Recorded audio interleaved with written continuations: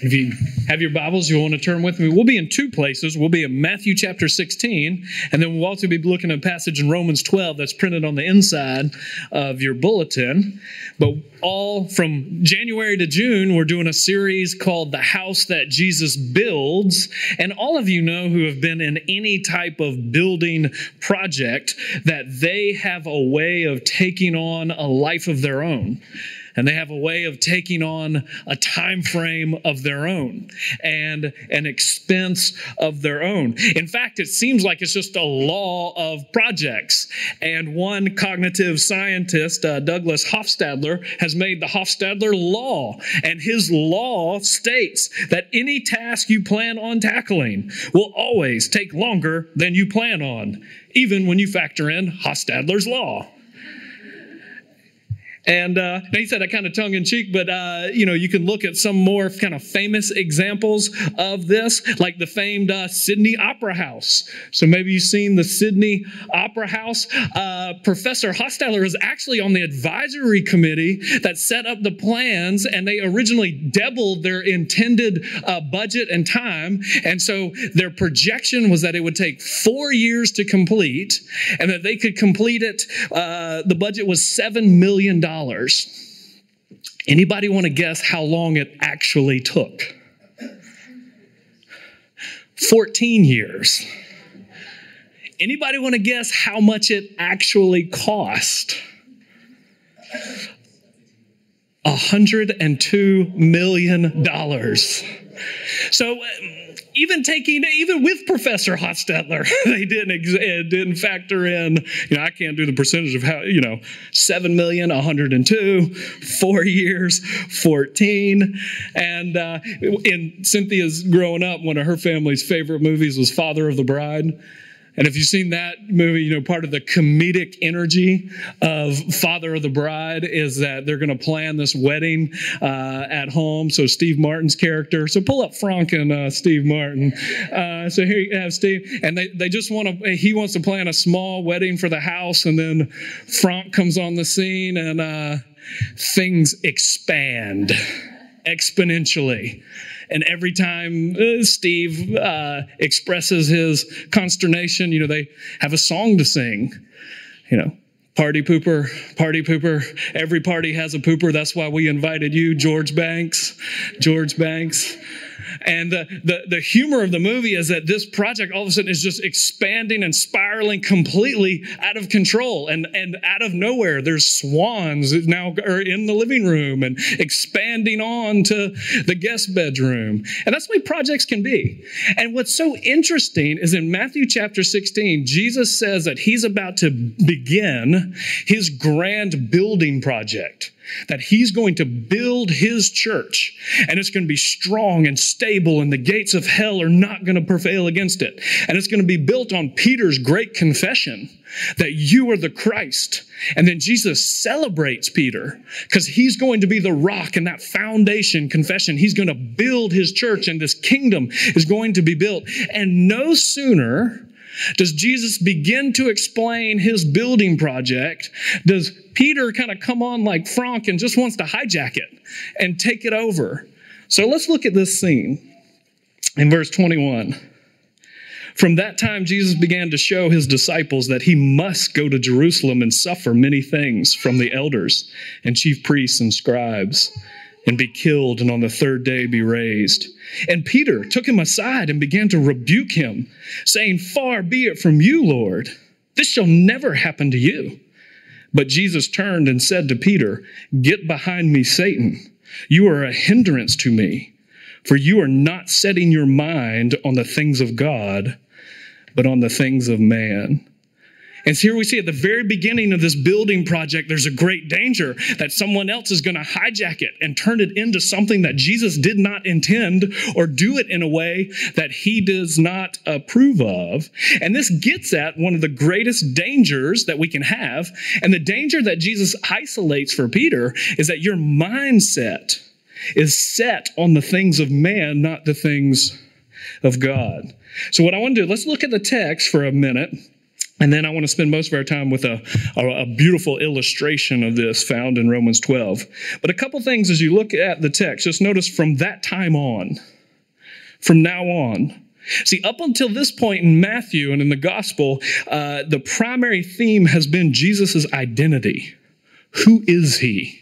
And it's culminated with this grand confession from Peter that you are the Christ, the Son of the living God. And Christ means you're the prophet who's going to teach us the way and the word of the Lord. You are the king who's going to establish your kingdom, and we follow you. And you are the great priest who's going to give yourself as a ransom for the sins of many. And so it's a confession that he is the Christ. So up until this point, it's who is Jesus? What's his identity? And then from this point on, it's, all right, what is he going to do? How is he going to build this church, bring this kingdom, bring salvation? What is he going to do? And now his work comes to the forefront and the way he's going to bring it about. And notice this, from that time on, he began to show them that he must go to Jerusalem, be rejected, suffer, crucified, raised. He must. One little word, it's just 3 letters in Greek, but it's one of the most profound realities. If you're going to experience the transforming power of the gospel, you have to see not just that Jesus had died, but he had to die. He must. This is the path. He must gather and form this new community. He must give his life as a ransom for many, and he must rise again. This path of crucifixion and then resurrection cannot be avoided. This is the path of bringing his kingdom. This is the path of salvation. This is the path of the restoration of all things. He must. And then right here, there's this collision between Jesus's must, this must happen, and then Peter's expectation of what should happen. And then, you think about Peter's counsel here. In many ways, it was very well-meaning. He doesn't want Jesus to suffer, but it was still completely wrong. And what's fascinating is there's some verbal parallels between Peter's rebuke of Jesus and Satan's temptation of Jesus in the beginning. Satan's primary energy of the temptation is, why go through the pain and suffering and sorrow? You don't have to. You can turn these stones to bread right now. Look, you can go up on the temple and jump down, and God will protect you, and you will have this dazzling show that'll awe everyone, and they'll follow you. You're going to purchase the kingdoms of the earth. You can do it without the suffering. They're mine. I'll give them to you. There's a path to glory that does not go through the cross and the tomb. Take that path. And here Peter is using the very same words, same idea that Satan has used earlier. And one of the things, when it says that Satan departed from Jesus, he didn't just go away. He just changed his strategy. And there's echoes of the way the Pharisees attacked Jesus. And then here there's echoes even the way Peter himself is attacking Jesus. His temptation was to avoid the hard path, avoid the suffering, glory without the cross. Satan in one sense is very eager to kind of fuel those ambitions in people. That inner human obsession with greatness and glory. All throughout this whole section, you're going to see the disciples wrestling with over and over who's the greatest. And their problem is their conception of what it means to be great has been so warped and skewed. And, you look at Peter, in many ways, Peter is kind of the model for Christian leaders, and he represents the church. And what's so fascinating in this section, almost in the same breath, you see Peter at his very best. You see us, the church, at our very best. Who does the world say I am? You are the Christ, faithful, bold confession. Yes, flesh and blood didn't reveal this to you, but my Father in heaven, and you're the rock I'm going to build my house on. Yes. And then 2 seconds later, he becomes a stumbling block. Get behind me, Satan. Part of the wordplay is that word for stumbling block, scandalon, is rock of offense. So the rock that's the foundation can also be the rock that causes stumbling. And I find that so humbling. You think about Christ Church, it can be both of these things throughout its history. On the one hand, Christ Church has been one of the greatest forces for the radical transformation and ushering in good into the world. But then on the other hand, in the same breath, it can be one of the largest stumbling blocks for people. It can be a scandalon, a scandal. And both of those you see together in Peter at the same time. But what I want us to really think about this morning is what Peter does, his kind of primary problem that Jesus highlights is your mind is not set on the ways of God. Your mind hasn't been renewed. You're thinking in worldly terms. See, Peter had the right word, you're the Christ, but then had the wrong definition of that word. He had, you are the Christ, which was right, but then into that word, he poured his own definition of triumphalism. So you are the Christ, and what that means is that means triumph. That means victory. That means crushing your enemies. And you say, no, you are the Christ. That means rejection? No. That means suffering? No. That means crucifixion? No. So see, Peter had the right word, but then had the wrong meaning poured into that word. And I really think that's the great battle of our age. As we think we live, just like in this time, a battle over the definitions of words. They matter. And so think about, all right, what ways do, our culture right now is clinging and promoting, in one sense, the right words, but what are the definitions actually poured into those words? And this week I was preparing, had a talk for the med students, and their theme all year is the way the gospel transforms everything. And this week, kind of our theme is the way the gospel transforms your relationships. And in that, I was looking at Romans chapter 12, and so here in Romans chapter 12 is almost like a perfect illustration of this dynamic that Peter fails at the very beginning. So if you have your Bibles, you can flip over to Romans 12, or you can follow along on your sheet, because Romans 12, it begins with this appeal, where Paul says, I appeal to you, brothers, by the mercies of God, to present your bodies as a living sacrifice, holy and acceptable to God. This is your spiritual act of worship. Don't be conformed to this world, but be transformed by the renewing of your mind. And then what Paul goes on to do, starting in verse 9, he takes the concept of love, and then what he's going to do, because he's take what does it mean to really have genuine, real, authentic love, and then he's going to define it for us.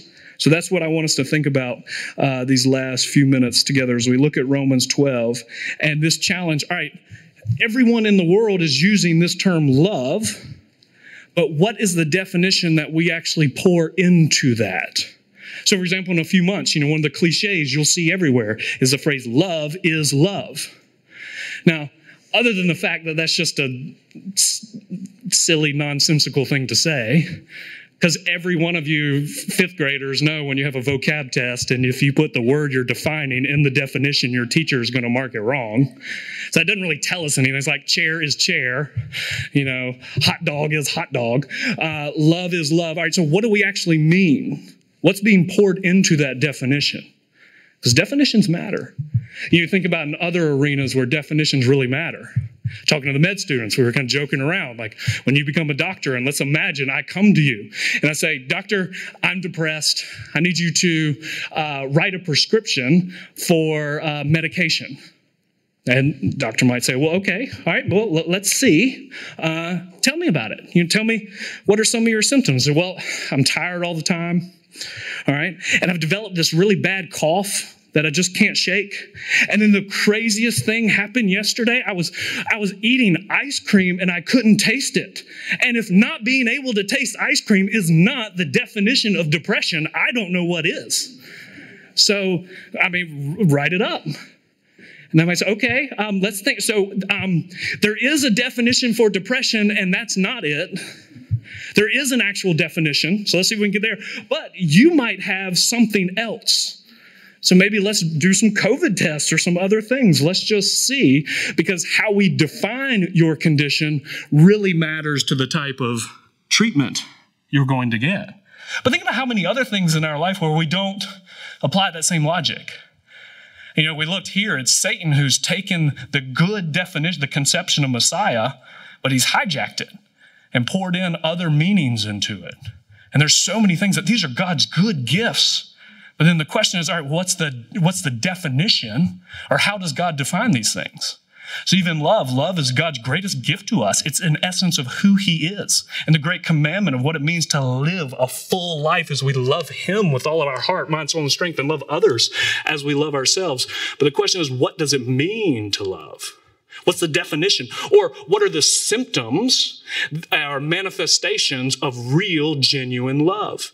And what Paul does in Romans 9 is, you see the banner, he gives us, all right, here's authentic love. This is what genuine love is.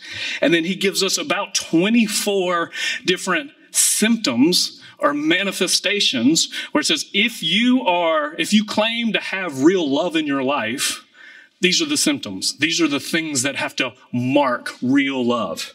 You see it in English there. It says, let love be genuine. What's interesting in the Greek, there's no verb.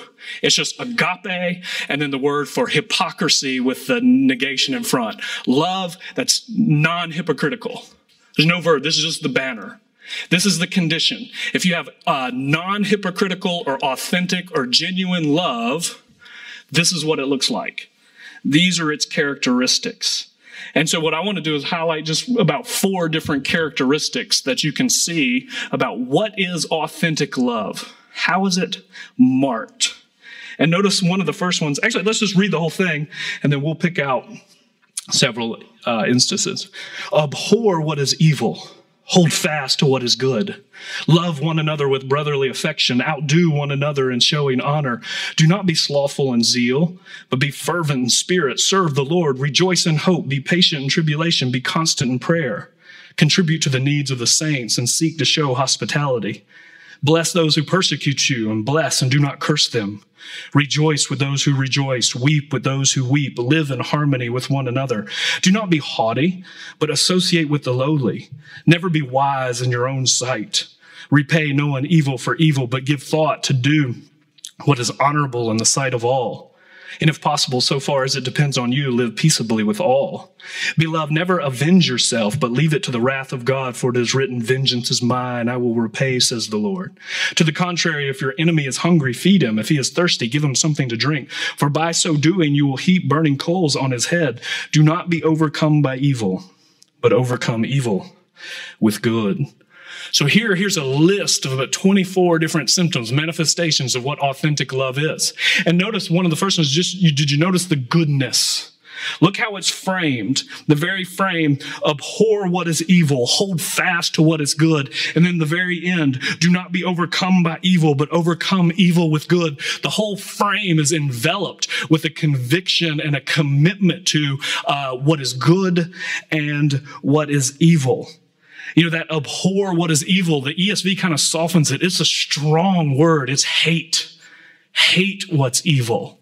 And then there's the word hold fast or cling to what's good. That cling is the same language about a man leaving father and mother and clinging to his wife. It's a marriage metaphor. And what we see here is genuine love is not real love if it's leading someone to do something that is wrong. Doesn't matter how much they would want to do it. And we see this from, every age all the way up. Even just this past week, we were disciplining our 4-year-old, and he was doing things that he had been told not to do and couldn't believe. So, why are you doing this? And he said, but it just feels, or something like, it just feels so good, or we're so happy when we do it. It's like, no, that's not a justification. You're still disobeying. And genuine love is a call for this deep, real goodness. And that's one of the great challenges. What does it mean? The good, the evil. It recognizes both of those things. We live in a world where we're far more concerned about having the appearance of things, but not necessarily the reality. It's always kind of humorous. Every area of our life, like, do I want to be good, or do I want to be thought to be good at something? Do I want to have the appearance of being smart or capable or knowledgeable? Jesus hits this in the Sermon on the Mount. He says, don't practice your righteousness before people. That's the essence of being a hypocrite, the hypocrisy, where you want to appear holy and like you're a prayerful person or a dedicated person or a giving person. He says you want to appear it, but not actually be it. You can see this and you think, kind of one of running jokes between couples as often as how they give gifts to one another. For example, like if I had decided for Cynthia's birthday, I was going to get her a new set of golf clubs and a weekend at TPC Sawgrass. And I say, was that gift for you or for her? Do you want to appear to be loving and generous or actually be? What areas of your life are you tempted to want to have the appearance but aren't necessarily as concerned with the reality? Jesus is calling, or this genuine love, it has a deep commitment to the good. But you can also see this in other places, like look in verse 14. This is such a fascinating passage because Paul weaves in and out how we're supposed to respond to one another. There's the one another, show hospitality, care for one another, but then also those on the outside. So in one sense, there's not really a double standard. It's supposed to be loving and tremendous care for everyone. And there's a turn there in verse 14. But notice it's bless those who persecute you. Bless and do not curse. And this is a commitment to good that's really hard.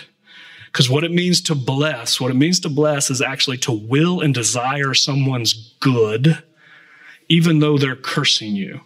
And cursing, in this world, they have a much healthier understanding of the way words work than we do. Like, we have silly things like sticks and stones can break my bones, but words can't hurt me. They knew that was ridiculous. They knew words were power. And the idea that you curse someone is not just saying like vulgar language or just something you say when somebody cuts us. It's actually a projection of harm, of evil. In essence, it's a way of like attacking and undermining. That's why if somebody happened where things were going bad in their life, they'd start looking around and saying, I'm being cursed by someone. Someone's trying to like attack me. But then also bless was a way of projecting good into people's life. So you think about real, genuine love has the ability to, when people are attacking, accusing, slandering, undermining, I can respond with wanting good for them. Like, where does that kind of power come from? Who does that naturally? No one. But here's a supernatural power. This is genuine love where you can bless and you project good into people's life. So authentic love's goodness. Notice also authentic love is just eagerness. Look at verse 10. This idea, outdo one another in showing honor.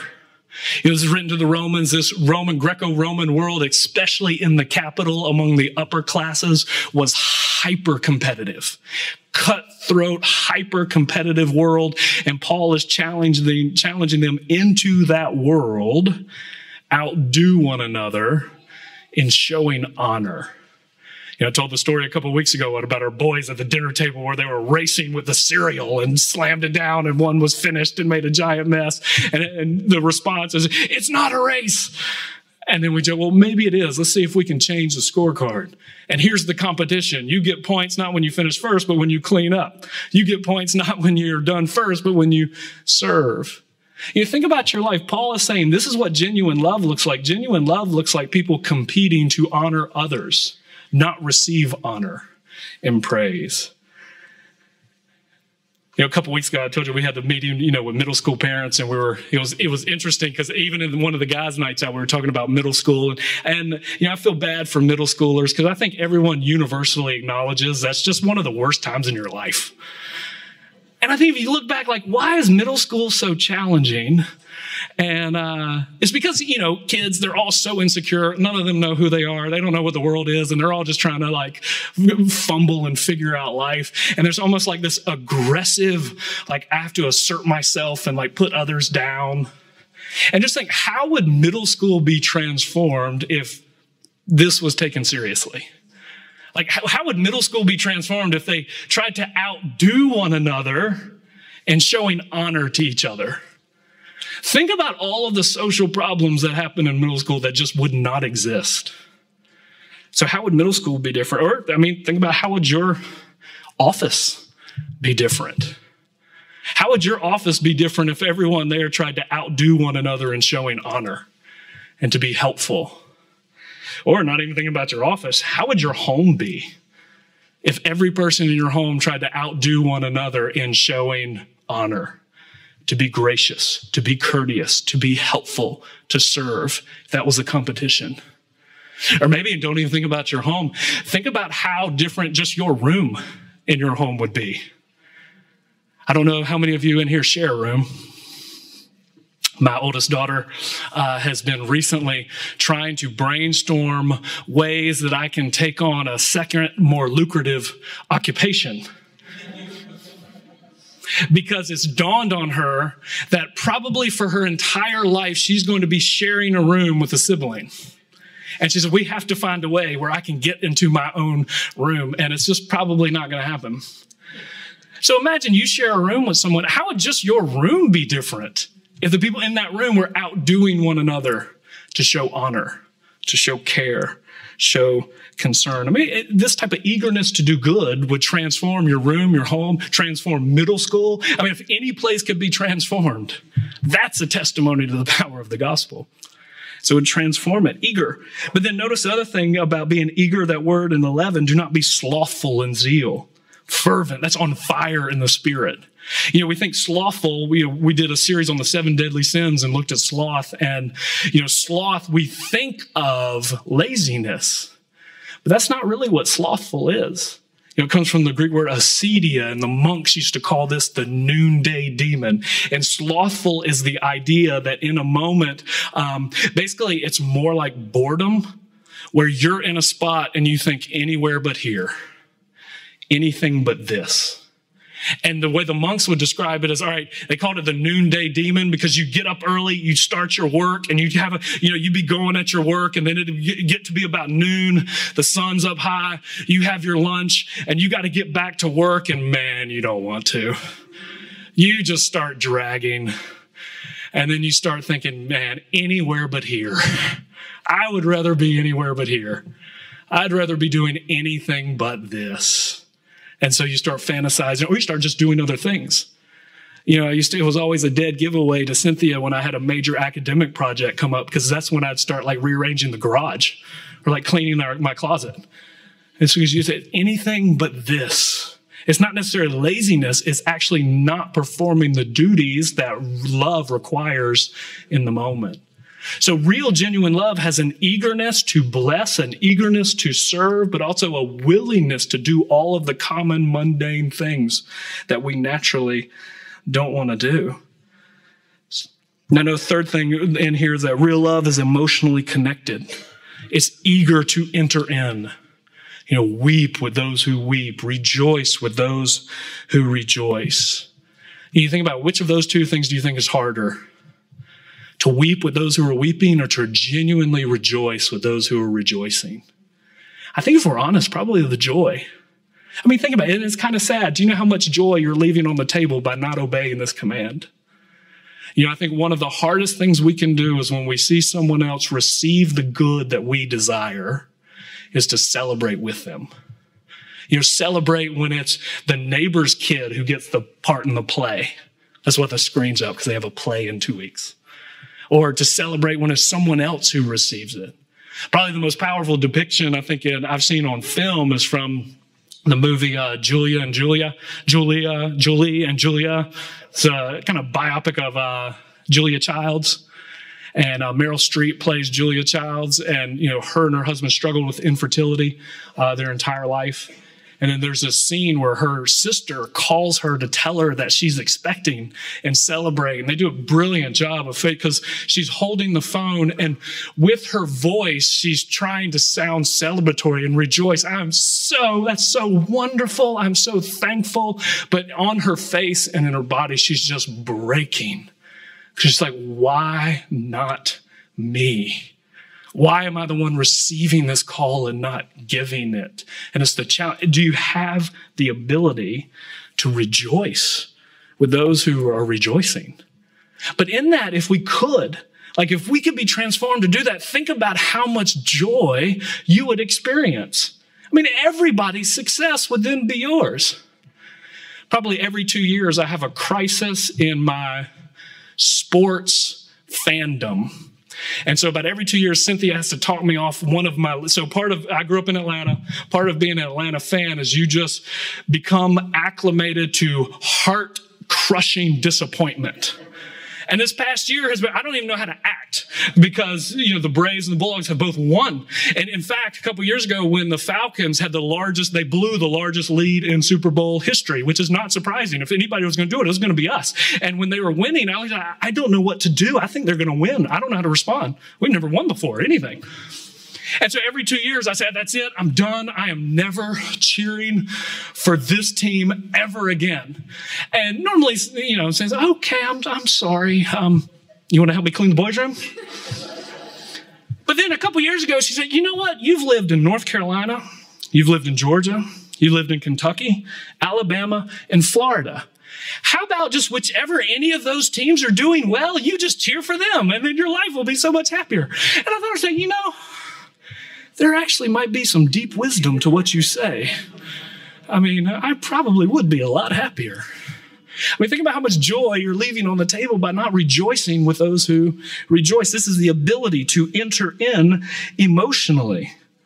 But then notice also authentic love is practically helpful. Just relentlessly helpful. Notice in verse 13, contribute to the needs of the saints. What are the needs around you? Show hospitality, seek it. The great two words, hospitality, hospitality, show who's in need and be eager. Real love meets practical needs. But then this whole thing ends with real love's triumph. It's victory. It talks about a deep commitment to good and not to evil, but evil must not just be resisted, it has to be overcome. We have to be victorious over it. How can evil be defeated? You think about all the superhero movies that are so popular. What do they do to defeat evil? How is evil conquered? Strength, power, overwhelming force. Notice what Paul says here about how evil can be overcome. It's overcome by not being haughty, not being wise, not repaying evil for evil, trusting in the Lord that he will work these things out, not avenging yourself. But here's what you do. If your enemy is hungry, feed them. If they're thirsty, give them something to drink. It's just remarkable. And you think, all right, where do you get this kind of power in your life? Because the reality is that there's many people who, like Peter, claim to believe that God is real, believe that God loves them, yet often we are just as selfish and just as messed up and anxious as everyone else, and those beliefs don't seem to be a power in our life. You think, all right, if I really believe that God loved me, this would make a tremendous difference in how I live. I should be more secure, more happier, more humble. But why? Why do these beliefs not take hold? One of the most important things in order for them to take hold is you have to have certain practices, certain disciplines. And one of those is prayer, and you have to pray these things into reality. So on the other page, here's a page set up about things you can do this week. You can pray this into reality, and we'll pray for that in a second. But before, one of the, here I'll give you your grand theological mind-blowing statement of the morning. This is what you pay the big money for. Romans 12 comes after Romans 1 through 11. I know. And so before Paul tells us to love others this way in Romans 12, he has demonstrated how God has already loved us in Romans 1 through 11. And he tells us, like in Romans 5, that God shows his love for us in this, that while we were still sinners, Christ died for us. And therefore, since we've been justified by his blood, how much more are we going to be saved by him from the wrath of God? This is why we don't execute God's wrath. For while we were enemies, he reconciled us by the death of his son. And so now how much more we be saved by his life. So the reason, the power, where this comes from is this is how, the power we have to treat our enemies this way is because that's how God's already treated us when we were his enemies. And he sent his own son who has died for us. And then we can have this tremendous security in Romans 8. Paul tells us, all right, if that's true, if you live in that reality, then what can separate you from the love of God in Christ Jesus? Where do you get the strength to do all these things? You get it because you're so secure in the love that you've already received from him. Because what can separate us? Can tribulation or distress or persecution or famine or nakedness or danger or sword? For it is written, for your sake we are being killed all the day long. We are regarded as sheep sent to the slaughter. No, in all of these things we are more than conquerors. We are the victorious ones through him who loved us. He loved us. And now I am persuaded that neither death nor life, nor things present, nor things to come, nor angels, nor principalities, nor anything else in all of creation can separate me from the love of God in Christ Jesus. And once we're so secure in that, it can naturally and easily flow out into others. We can't be Romans 12 type people till we experience Romans 1 through 11 type reality and the Spirit's transformation. So as we move into a time of communion, what Peter was actively resisting was what this meal graphically and beautifully demonstrates. And Jesus said, this is the way. This is the way I'm going to bring restoration and renewal and salvation to you and to all those who come. So on the night that he was betrayed, he took the bread and he broke it and said, this bread represents my body, broken for you. Then he took the cup. He said, this cup represents my blood that's shed for you, and it's shed for the forgiveness of your sins. Lord, we praise you for your grace and mercy. We praise you for the reality of true, real love that we see in your Son, demonstrated to us on the cross, poured out into our hearts by the Holy Spirit. And we ask that you help us to know that, help us to live in that. And Lord, we ask that these marks of sincere, genuine love would mark us. So Lord, we ask that you help us to sincerely love those around us. Help us to care deeply for one another. Not because we know we should, but because we do. Help us to love sincerely. And Lord, we ask that you help us to be people who are marked by a deep goodness. Help us to be less concerned with looking good and more concerned with actually being good.